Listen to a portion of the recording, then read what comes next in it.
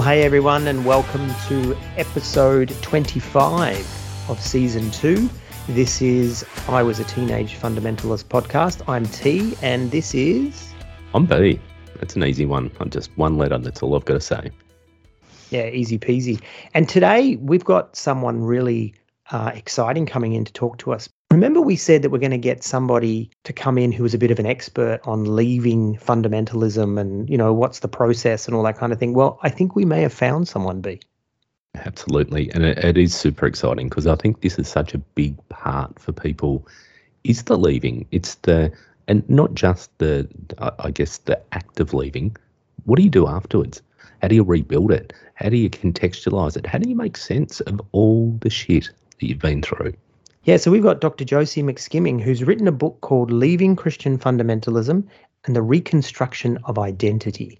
Josie, why don't we throw to you and you can tell us all about who you are now.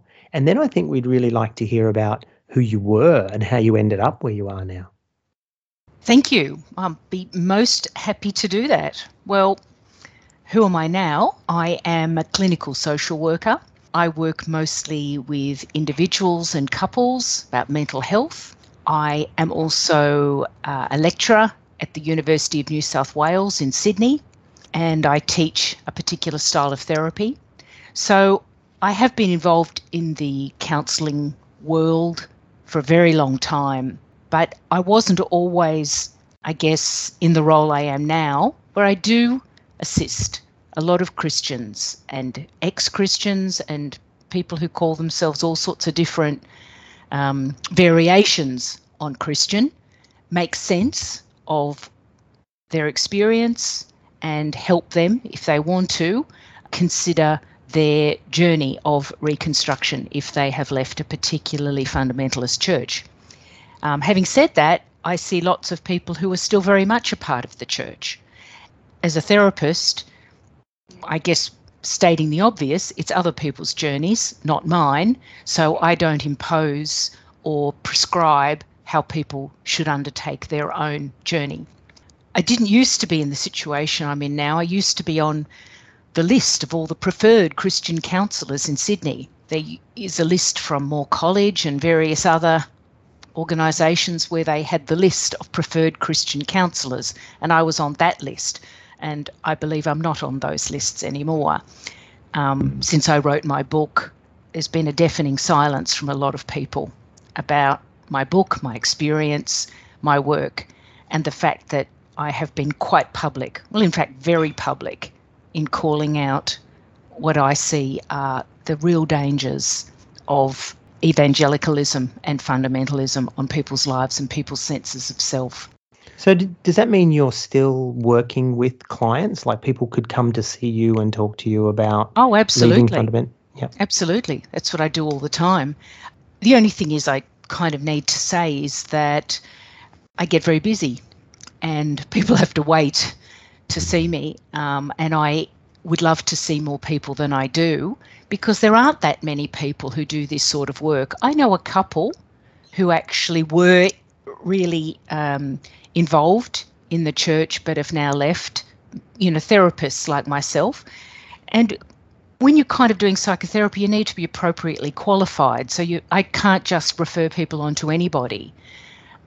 I remember back in the day when we used to just refer people to somebody who was called a Christian counsellor, and sometimes they didn't even have any appropriate qualifications apart from being Christian or going to the right church. Well, that's completely unacceptable to me now. And so this is such an important issue for people. Not only do I like to refer somebody to somebody who was a fundamentalist or an evangelical themselves, but also has appropriate qualifications to assist. So Josie, it sounds to me like you're saying it was more important that the person was a Christian than they were a counsellor. When I was more involved in church communities, when people needed assistance, they were referred only to a Christian counsellor. And of course, I don't think like this anymore, but people were only referred to somebody who not only was a Christian counsellor, but went to the right sort of church. So what seemed to be more important was the church they went to was the right brand rather than their qualifications. I think that still goes on. In fact, I'm sure it goes on. And I think it's very worrying when the qualifications of the counsellor would seem to me to be paramount. So, Josie, tell us about your story. So at what age did you end up in a fundamentalist church? How long were you there? What was your journey? I was there for far too long. Well, I was converted at Camp Howard when I was 10, Christian camp. It's not called Camp Howard anymore. I think it's called Anglican Youth Works. All the camps are the same, down on the Port Hacking River. You'd go along on the January school holidays. I remember the counsellor, the leader, saying I needed to make Jesus Lord of my life. And so I did, and was given a whole array of reading materials, Scripture Union and the like. And I came home and told my family that this is what had happened to me. I come from a rather unusual family. My parents were high church Anglicans, but we are also of Jewish background. So this was somewhat appalling to come into the family and start talking about Jesus, my Saviour and Redeemer, in a kind of a high church family with a Jewish background. But my fervour and sort of fevered obsession with this brand of Christianity from Camp Howard remained. And so it continued through my school life and through my adolescence. I was kind of the leader of the Christian group at school. I was very involved in my local church. I was involved in the music, the youth fellowship, look, you name it. When I went to university, that probably was when I made quite an extreme turn, I think, to the more conservative elements. I became involved in the campus Bible ministry on the campus of the University of New South Wales under the leadership of Philip Jensen at the time, and became very involved during my 4 years at university. And that's when I became schooled in 2 ways to live, discipleship training. I was involved in the Billy Graham Crusade, training for the crusade, following up from the crusade, asked to become part of the ministry training scheme, which I declined. And I'm very grateful for that decision, but I was very involved. So you can see this has been a very long-term involvement. I also was involved in St. Matthias for many years, St. Matthias Church. Just slowly over time, and I can explain this in a moment, I started very slowly to have these points of incongruence and points of distress and disturbance where I realised that I wasn't agreeing with a lot of what was being said. I felt quite disturbed by what was being said, and I think I started to cultivate a rather subterranean sense of self, what I call in my book a double life, where I was thinking some things quietly, sort of maintaining some outsider status, while participating sort of on the surface in a very engaged and full-throated, wholehearted way. But, this took about 20 years before I left, when eventually there's too many of these episodes. The incongruence is too much. And in the end, you just say, well, what the fuck, I can't do it. And that was probably my journey, excuse the language. We like the language, Josie. Okay. Yeah, we do like the language. So, Josie, for the sake of people listening, because a lot of people that are listening have come from charismatic backgrounds, and certainly not everybody, but a lot of people that are tuning in will come from a charismatic Pentecostal background. So tell us a little bit about, the different kinds of Anglicanism, because I think for most of us, we sort of think it's quite respectable, it's quite staid, and yet you're painting a picture of quite extreme fundamentalism. Well, ironically enough, I did have some involvement with Pentecostalism as a teenager when we were encouraged to go along by some of our leaders to various Pentecostal churches and to try and talk in tongues. And I remember that very distinctly, as other people listening will remember that, as you try and find it in yourself or wave it around inside yourself or say these phrases. And I remember at the time thinking, this is so fake. But that was what we were encouraged to do. So I did have some taste of it as a teenager, but it was too much for me. I guess the church that I went to, particularly when I was at university, it's very kind of academic, very learned, very Bible focused, less experience focused. We were taught not to kind of trust Pentecostalism because it was all based on experience. We weren't to trust Catholicism because that was based on the authority of the church. We were to only put our faith in the revealed word. It was all about this biblification of your life according to a particular understanding of the Bible, a particularly evangelical understanding, which is meant to be the kind of the more intellectual or the learned edge of fundamentalism. But to my way of thinking, there is a very blurred line between them. The sort of evangelicalism I experience is more a fundamentalism, I think, in the modern sense, in that this is what the Bible says because we, the experts, are telling you this is what it means. If I say it means this, then it means this. That's a form of fundamentalism, which very much creeps into evangelicalism. And you'll be very familiar with there being certain shibboleths or tests, Bible statements to see whether you're a true Christian or not.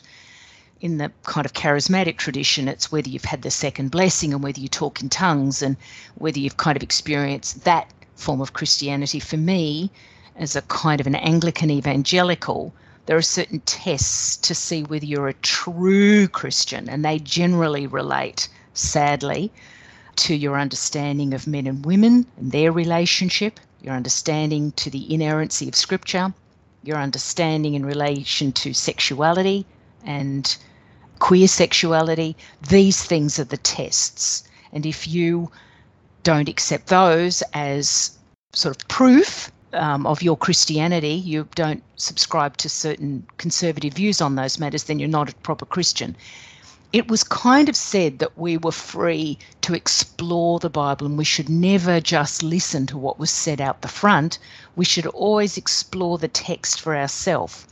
But let me suggest you're in this bubble of what I would call rather textual unfreedoms. You actually do not, in reality, have the freedom to intellectually question, to explore, to consider things differently. If you do, you are rapidly brought into line. There are lots of ways of controlling what you think and what you say and what you do. And I think there's definitely similarities between what you're describing from your Anglican evangelical experience to what T and I have often spoken about in our Pentecostal experience. So even though, quite different flavours, most definitely very similar experiences. It's funny listening to you because, when you hear about Sydney Anglicanism, when we were embedded in Pentecostalism, that was just considered to be very intellectual and very biblical and very, but at the same time very straight-laced. But I just hear these smacks of sexism and this diminishing of women. I mean, you even mentioned it there that one of the tests was the role of women. Can you tell me a little bit about that? Oh, look, that was a huge test. And I think this became much more apparent when I was older. What seemed to happen is that there was a lot of discussion in the 80s about ordination of women. And the evangelical church just doubled down on its argument around the differences between men and women in kind of church communities and in this kind of God-given hierarchical relationship. When I was at university, I didn't kind of experience it quite as strongly, but it seemed to really creep in through the 80s and 90s. Previously, we were called co-leaders of groups. Then we'd have a male leader and the female was called the assistant leader. These really subtle ways of discriminating between men and women. A group sprung up called Equal But Different, which I think was a very mischievous group. I still do, because it implies that there's this kind of equality, but if there's anything but, it's a really immutable subordination of women and this subjection to women. And this is kind of what I experienced, particularly in my 20s and 30s when I was having children and going back to work. A lot of control and a lot of condemnation of working women and of women being a certain way, the cultivation of this quiet, gentle, servile spirit. And of course, the controlling of sexuality. In my book, I talk about this phrase, docile bodies and a docile community. You need to keep people from rebelling and resisting and refuting and protesting. And so there was various rules about sexual expression. And these are laid down again as these immutable interpretations of Scripture. And this is the standard that you need to apply to your life. So you're kind of immersed in this, this bubble. And you have to enact this way of behaving. Definitely heterosexual sex, only within marriage, that's it.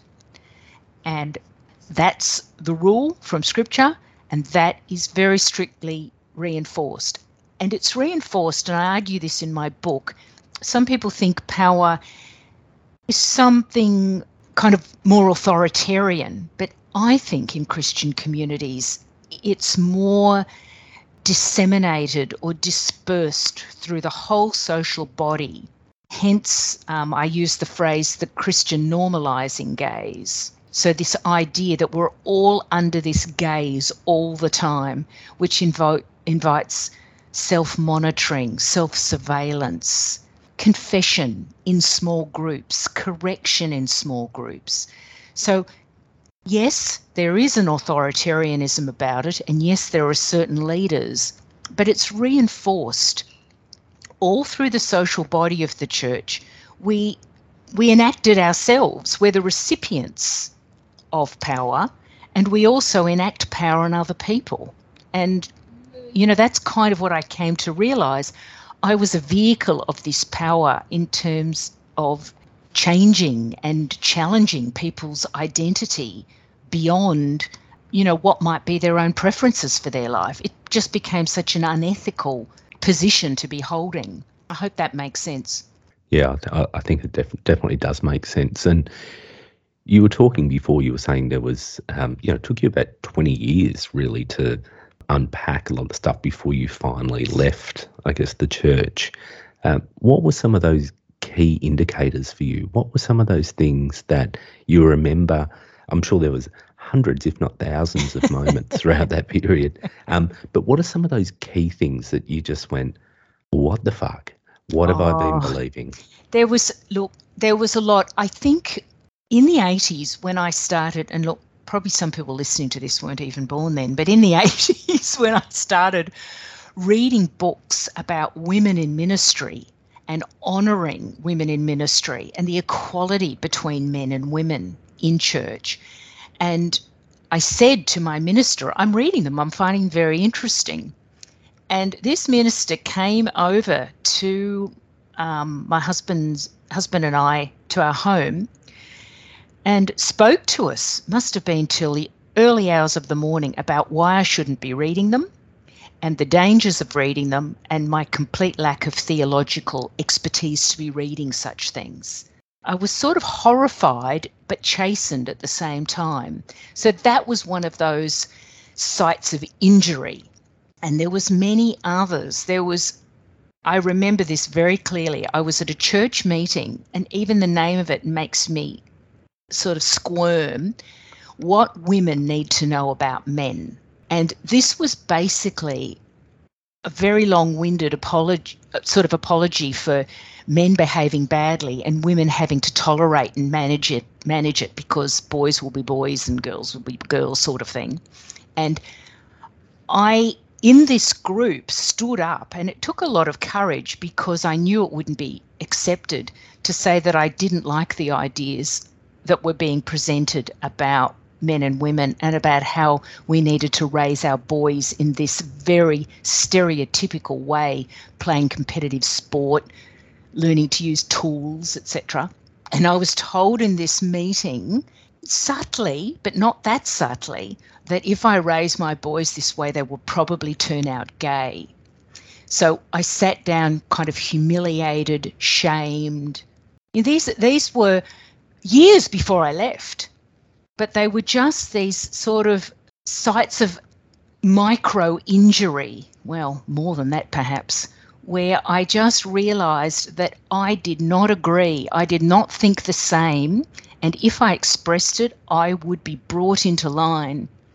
And look, and the big thing for me was seeing men and women in these unequal relationships. It was just unacceptable. I had to protest that. And my sister, my late sister now, was gay, and kind of that terrible pain that I know I caused her by my judgmentalism still pains me, because that interfered in our relationship in ways that I wish it never did. Perhaps I realised also as I was reading and thinking, and I remember a distinct moment where I thought, I really don't believe in hell, because even if God is real, the concept of hell that we have is so narrow, so small, so cruel, that I just thought it was illogical, irrational, and just decidedly unhelpful. And I thought, that is gone. That is just gone from my palette of belief. What did that do for you? Like having those things really start to pierce and start to get you to question to the point where you did eventually leave. Like, what did that do to you? Describe that, what was going on for you at that time? Well, like lots of people, it was agonising. It was agonising. I mean, I had my gay sister. Well, I was also involved in organisations that were just on the edge of conversion therapy. I mean, that creates such a dissonance inside you, such a kind of a internal ruction and shattering. That's what I mean about that double life, until eventually it just breaks forth. So there's an awful lot of pain, and probably what a lot of people relate to, I had enormous fear. So when I first sort of started speaking publicly, and I wrote letters to the Herald, I wrote my book, I've written opinion pieces, I made a couple of television appearances, I was terrified of the condemnation and shaming I would experience. Ironically enough, quite the opposite happened. I just got frozen out. It's just the waters close over the top of you as though you never existed. People don't want to know what you had to say. Somebody said to me, Josie, they think you're the Antichrist, which is so cruel and so terrible. And it would have really frightened me once. It doesn't now. But it just goes to show that the shaming and the ostracism, when you really start to call this out, can be quite devastating. And it's devastated many people that I've worked with. I mean, thankfully, I'm now, nearly kind of 20 years since I've left. Actually, that's not quite true. The last time I attended properly a church service was January 2009. I remember it very clearly. So it's not quite that long. Those kind of internal distress is very real. Ironically enough, and I say this in the book, and I've experienced it in my clinical work, is that some of that depression and anxiety that people experience tends to dissipate once they leave. The idea that leaving is the terrible part is not quite the same. It's like coming out when you're gay. Sometimes the staying in is much harder than the coming out. And I think sometimes when you eventually do come out, it's not so terrible once you've had a little bit of distance between you and some of those really bad experiences. Josie, you talked about the sites of injury. I thought that was a really interesting term, because we would probably more talk about, remember when this happened, remember when that happened, and that's the language that we would use. But you talk about these sites of injury.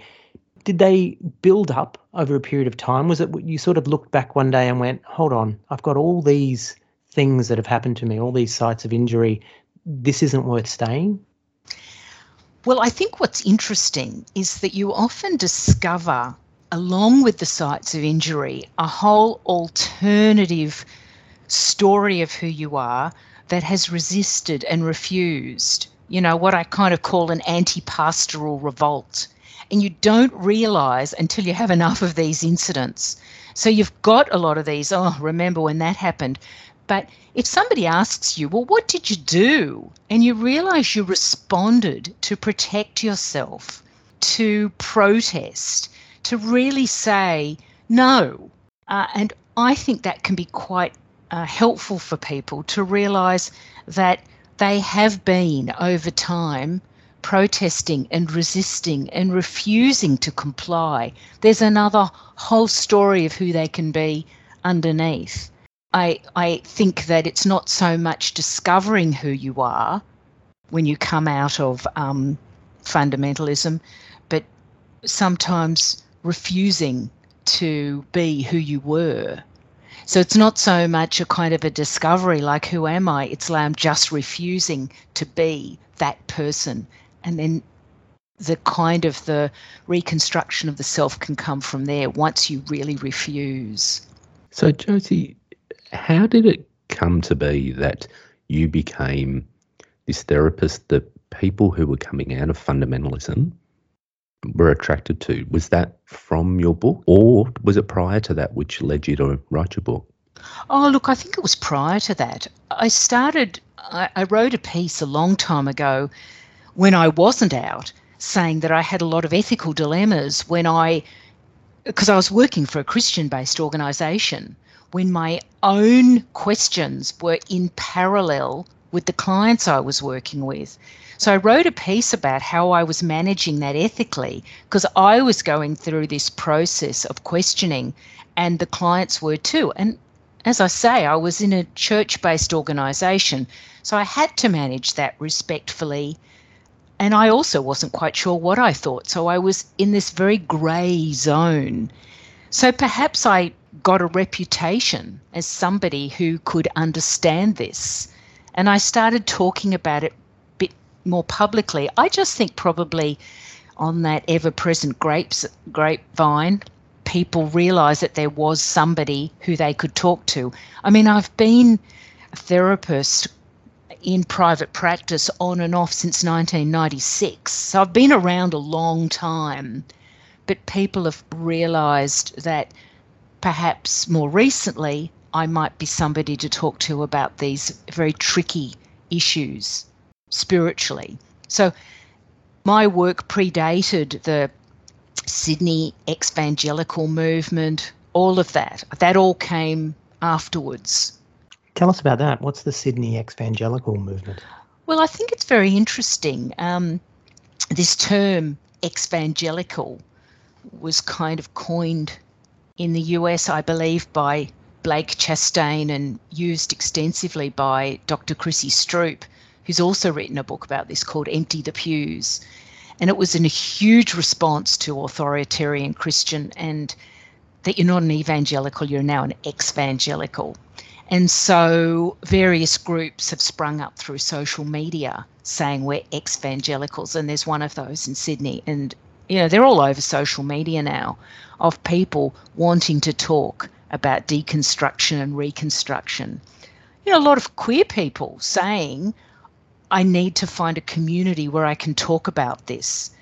And I think the legacy of guilt and fear and shame for people who have been so condemned, their sexuality so condemned, and women too actually, have a real journey, cliche as that is, to really embrace with great joy and acceptance their sexual expression, their sexual identity, their sexual orientation. So what about the afterwards? Like, we've talked about what it's like to be in there. We've talked about what it's like to leave. What advice do you give to people, or what things would you sort of highlight for the afterwards? Like, I've left, what do I do now? Well, I think one of the main things is for people to understand that it does take time, and it's not as though it just really doesn't happen quickly, either the leaving or the new sense of self. But I think what I've discovered from my work with people and from my research into this, because, I did a PhD on this, is that the new ethical substance or the new ethical frame or the new ethical living that you discover afterwards can be very freeing. And in a liberal democracy like ours, when you have not really experienced a lot of freedom, you thought there was freedom. You thought that you were getting community and freedom within the church. And a lot of people who've quite vulnerable and have been abused and have a traumatic background join the church in the hope of finding community and freedom. And they don't really find it. They can feel marginalised. And of course, do I need the disclaimer? Not all churches. And I'm certainly happy to say that. As I say, I still work with lots of Christian people.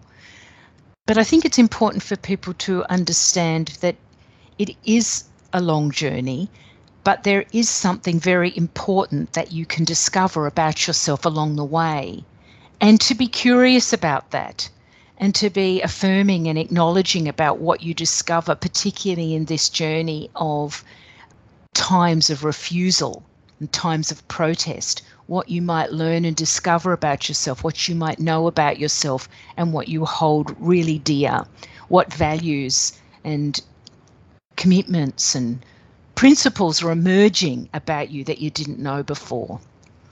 And I think that can be a really exciting process. Once you're unencumbered, you can kind of go back to first principles and think, okay, well, what do I think about abortion? What do I think about men and women in relationship? What are the different ideas about this? What can I sift through and accept and discard? How can I go on a journey here? And that can be invigorating for people.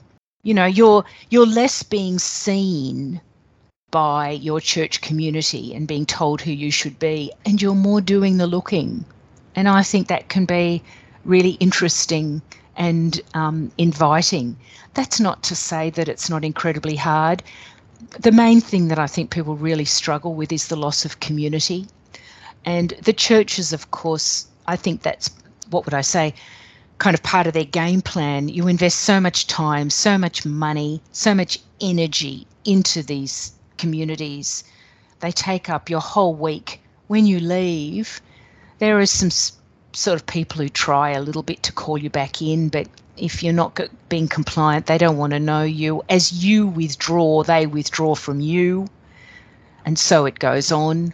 Often some fundamentalist Christians are quite threatened by the questions you throw up, I suspect because they might be thinking them themselves.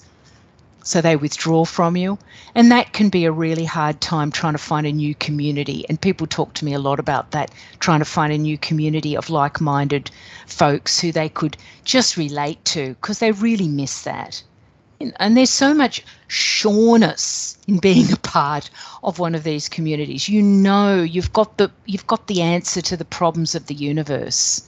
And if you can just get it right, you're kind of part of God's plan. And once you start moving away from that, you've kind of don't have the community, and you've realised perhaps that what was safe and secure, at least for a time, may not be anymore. It's not easy, yeah. No, it sounds incredibly difficult, and obviously you're quite passionate about this space. So how is it for you when you're in a therapeutic relationship with a client? They're really starting, I guess, to explore some of those trigger points that you saw, some of those things that they're starting to really be in their face and starting to question. That must be difficult, because you probably want to jump in and go, well, this was my experience, but you can't in a therapeutic relationship. How does that work for you? Oh, look, that is hard. And look, I do share from my experience if I think it's going to be helpful to people. I'm not in that traditional sense like a kind of a tabula rasa. I'm not like a blank slate. therapy is a conversation, and I do share of my experience, but the skill is as you share of your experience, and I don't want to eclipse or kind of get in the way of other people's journeys. So I can't say this is how you should do it.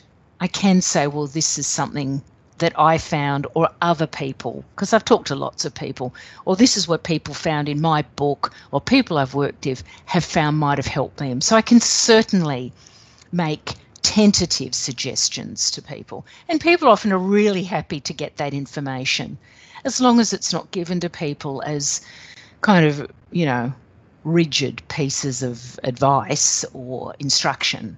They've had enough of that, if you get my drift. Yeah, absolutely. So if you had to do a very quick thematic analysis of the things that come into your space, what are the big things that people are grappling with around fundamentalism that they're trying to make sense of? Well, the people I work with, it's often after a marriage is broken up. I've kind of been interested in the whole family violence space, and about how some of these ideas about equal but different and hierarchical relationships within marriage, that the theology can create situations where women really are very powerless, where they can be emotional, sexual, financial, even physical violence. So I talk to people coming out of those relationships, clergy wives, or people who've kind of been in relationships that they haven't realised have been abusive, and that's incredibly painful, and that's often very costly, because, as you're probably aware, often the church believes the perpetrator and not the victim or the survivor of the abuse. And the victim of the abuse often leaves the church and is sometimes regarded as some kind of Jezebel, and whose reputation is tarnished. So that's very difficult. So that's a real pressure point. I certainly deal with gay people who've been involved in church communities. This is a big issue for me, probably because of what happened between me and my own sister, which thankfully was repaired. But I'm really conscious of what the church does to people who have an alternative sense of sexual identity or sexual orientation. I think it's cruel. As people kind of resist that Christian gaze and, what I've called that anti-pastoral kind of revolt, the resistance becomes political. It's like a political spirituality. And I think that can be powerful too, that people are making some kind of political statement. They're just saying, no, it's wrong. And I can work with people with that.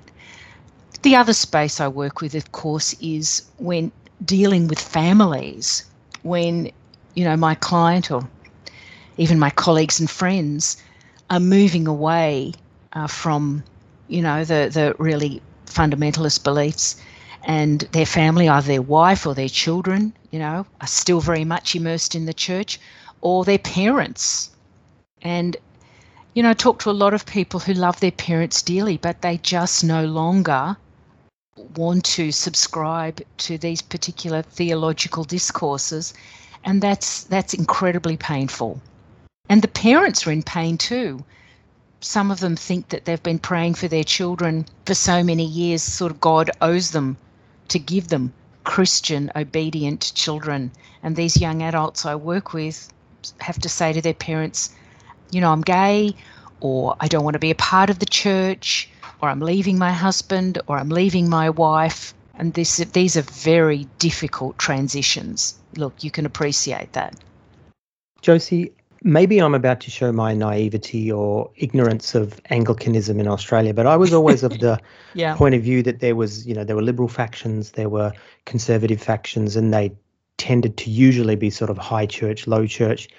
But within Anglicanism, is there a role for those liberal factions to be there to pick up the pieces, or are they so distant from each other that people just won't go there? How does that all work?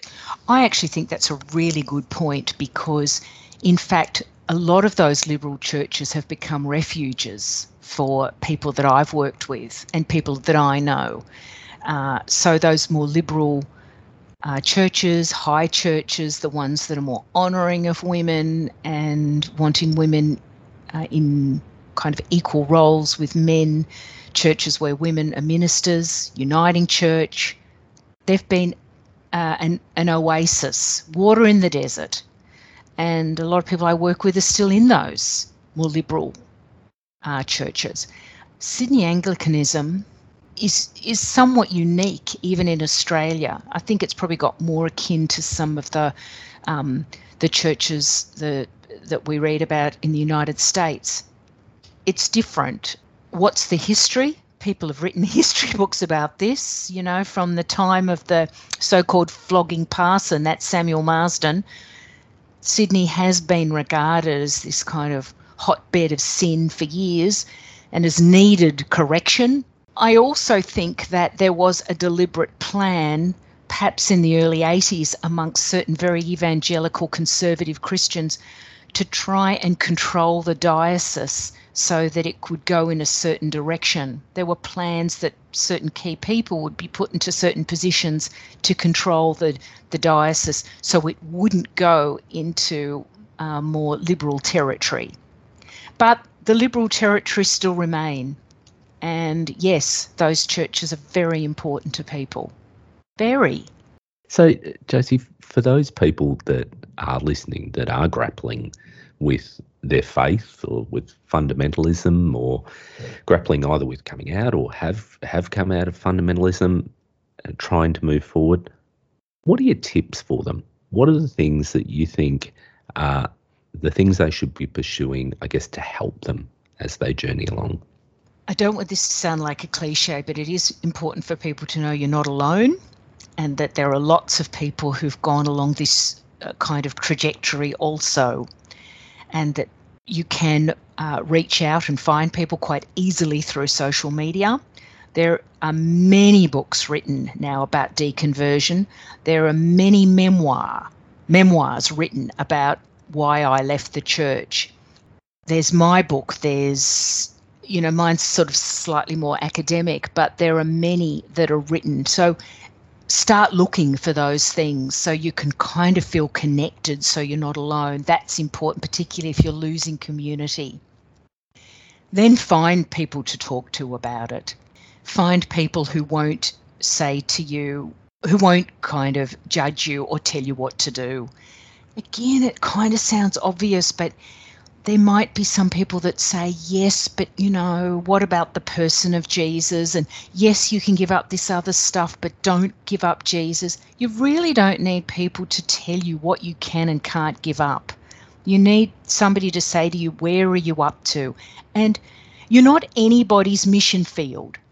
And I think that's important because when you're immersed in, you know, Christianity for a long time, you understand that everybody else is a mission field and your job is to go out and tell them the good news. You're not anybody's mission field. You don't have to justify your doubts or confusion to anybody. And if people start giving you the usual apologetics, you probably know them anyway, back at you, you don't have to answer questions. You can have your own integrity, because some well-meaning Christian friends will talk to you about, well, what about the historicity of the Bible? You actually don't have to answer these questions. You can say, I don't know, and I'm not sure, and I don't know if that's important anymore. Just kind of knowing that you can stay in this I don't know space for as long as you need to stay in an I don't know space. Even that in itself can be freeing. You don't have to be sure. You don't have to have all the answers sewn up.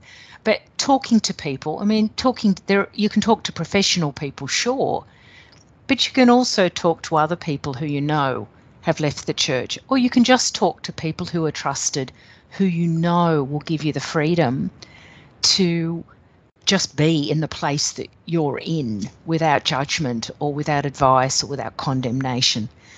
That sounds easy, and it isn't always easy, but it is important to stay connected, to not kind of think I'm on my own with this, because that, I think, can, you know, lead to, you know, terror and fear and a whole lot of guilt and worry rather than talking to other people.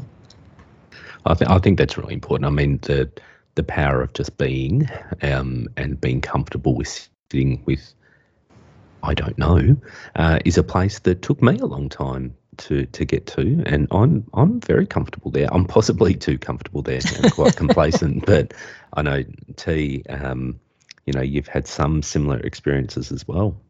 Yeah, most definitely. I think people can listen to this and say, wow, this is very different from Pentecostalism. I think when you get past, the music and the songs we sing and some of the issues here and there, I think it's very, very similar. And I love the way that you framed it, Josie. And, I love that. I'm going to stick with that, sites of injury. I think that's just brilliant. I love that term.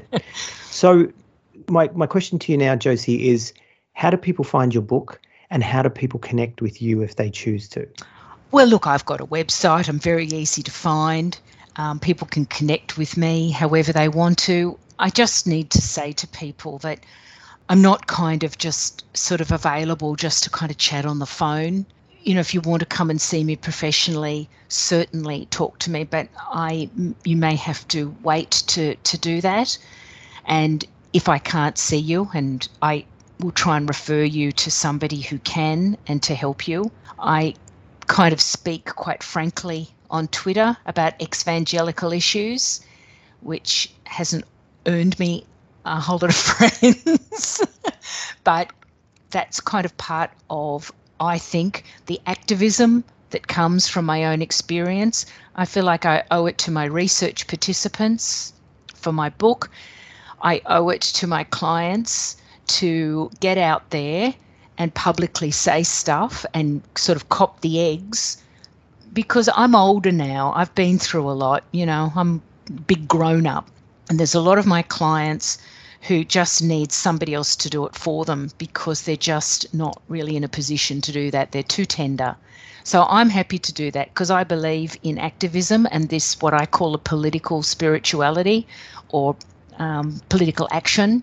I mean, people can get in touch with me. They can kind of follow me on social media if they want to and connect with me that way, email me or consult with me professionally. I think what we'll do, Josie, is we'll put your contact details, professional contact details in the show notes. If you're listening to this and you think that, there's some value in connecting with Josie or at least with her publications, then by all means, check out the show notes. Look, thank you so much, Josie. It really has been, I think, a gap that has come up when we have been speaking about many different topics about how do people actually access help? How do people contextualise? How do people unpack, deconstruct, reconstruct, all that stuff? And I think that you've spoken to a lot of that today. I think there's been some really fantastic insights. So I just want to thank you for making time and, all the best for the future. Thank you. In your agitating. I love the fact you agitate, so well done. Oh, well, there you are. I mean, I suppose what I've realised over the years that it's not me. It's kind of this, this gaze I was under. And I think that's helpful for people to know it's not you. Don't get caught up in a whole lot of self-blame and self-condemnation. This is a system of power, like any system of power. And I think that's what really came out for me when I did the research, was really analysing what kind of power it was. And that helped me to sort of take the pressure off myself and the self-blame and the self-criticism and the guilt that goes along with leaving, to understand that it's okay to move away from a system of power. Once you kind of jump out of the frog pond, you realise it was just a frog pond. But you've sort of got to jump out. It's not the greatest metaphor because, as I've said, you jump out, you jump back in, which I did over many, many years.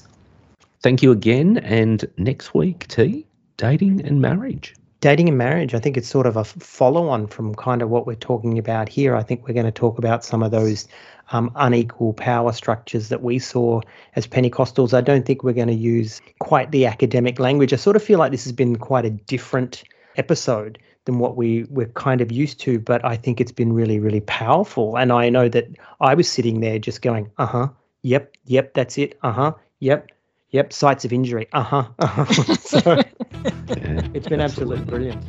Thank you. See you next week, everyone.